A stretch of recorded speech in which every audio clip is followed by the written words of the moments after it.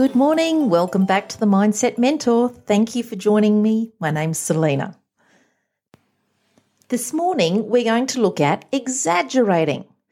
Exaggerating can be a great way of telling a funny story, of taking something mediocre, something that happened to you, maybe a fishing story, and making you the center of attention and giving everyone a really good laugh. And used properly, it's a wonderful thing also to help you get over parts of your life where you mightn't be feeling it's very much fun for you, what you're about to do, or you might be frustrated with something. And it can have the same effect of releasing and bringing some joy into a situation there. Now, one way it's not so great, and I'm just going to slip this in here and we won't go again, exaggeration is a lie. And given that white lies are still lies, when we know we're exaggerating for a cause, if exaggerating becomes a habit for us to maybe elicit people being on side or to elicit a certain emotion from people like for help or something, then there becomes a fine line between manipulation and not telling the truth. They're not places you want to go with exaggeration. So let's get back to using exaggeration in the good ways. A way to make people laugh and tell a story, we got that one down pat. Everyone, I'm sure, has used or heard someone do that very well.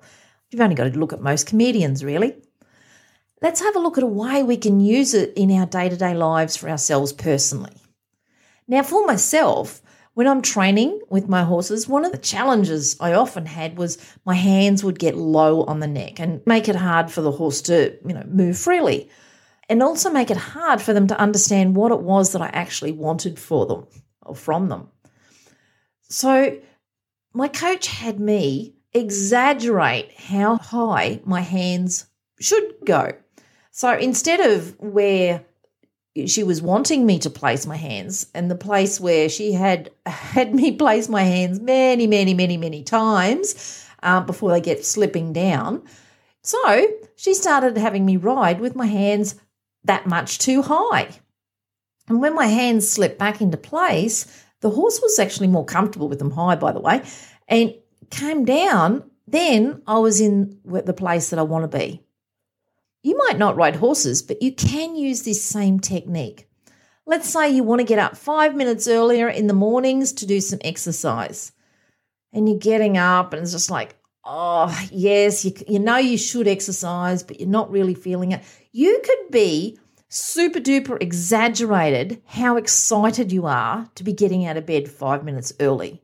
Yeah, it's a lie, but there's a part of you that wants to get up. Exaggerate that part. Exaggerate it ridiculously, that the part of you that's going, oh, no, don't do that. Oh, I want to stay in bed, just goes, oh, I'm out of here. That's just ridiculous. Leaves the thought zone, okay, and leaves you with bouncing out of bed and getting ready to go and do 5 minutes exercise. It sounds crazy. I get it. Sounds nuts. And you're probably sitting there going, oh, as if. No, this would have this effect on me. Just try it. Really, just try it.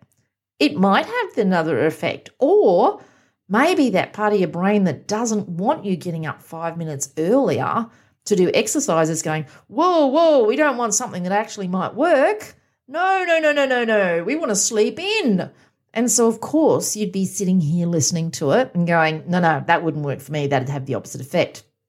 Ta-da! Who do you think's winning in that equation? The getting out of bed 5 minutes earlier or the sleeping in?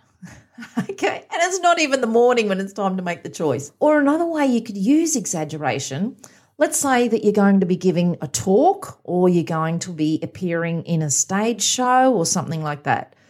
And you know that, you sometimes shut down a bit or get a bit of stage fright or have to really compose yourself before going out there and pep yourself up.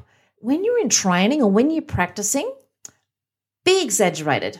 Just, whatever you're saying, exaggerate the words. Whatever the flamboyancy is of how you're acting in that stage show, get super flamboyant.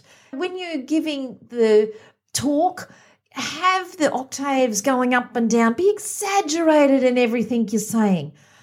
when you get out on that stage and you're really giving the talk, you are probably going to be so relieved that you don't have to put up with that exaggeration. And what you come back to will be that alive, real you. Okay?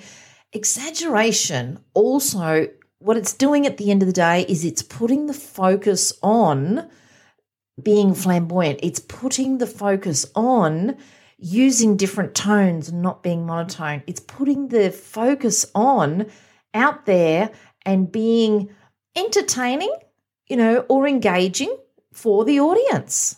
And that's what you want. So even if you shut down a bit, even if you do get out there and get some stage fright, if you can come back to and your focus is about entertaining and engaging your audience, can you see how that would be so much more effective, having exaggerated all of that, rather than going out there and trying to, remember the words, practice and get it right.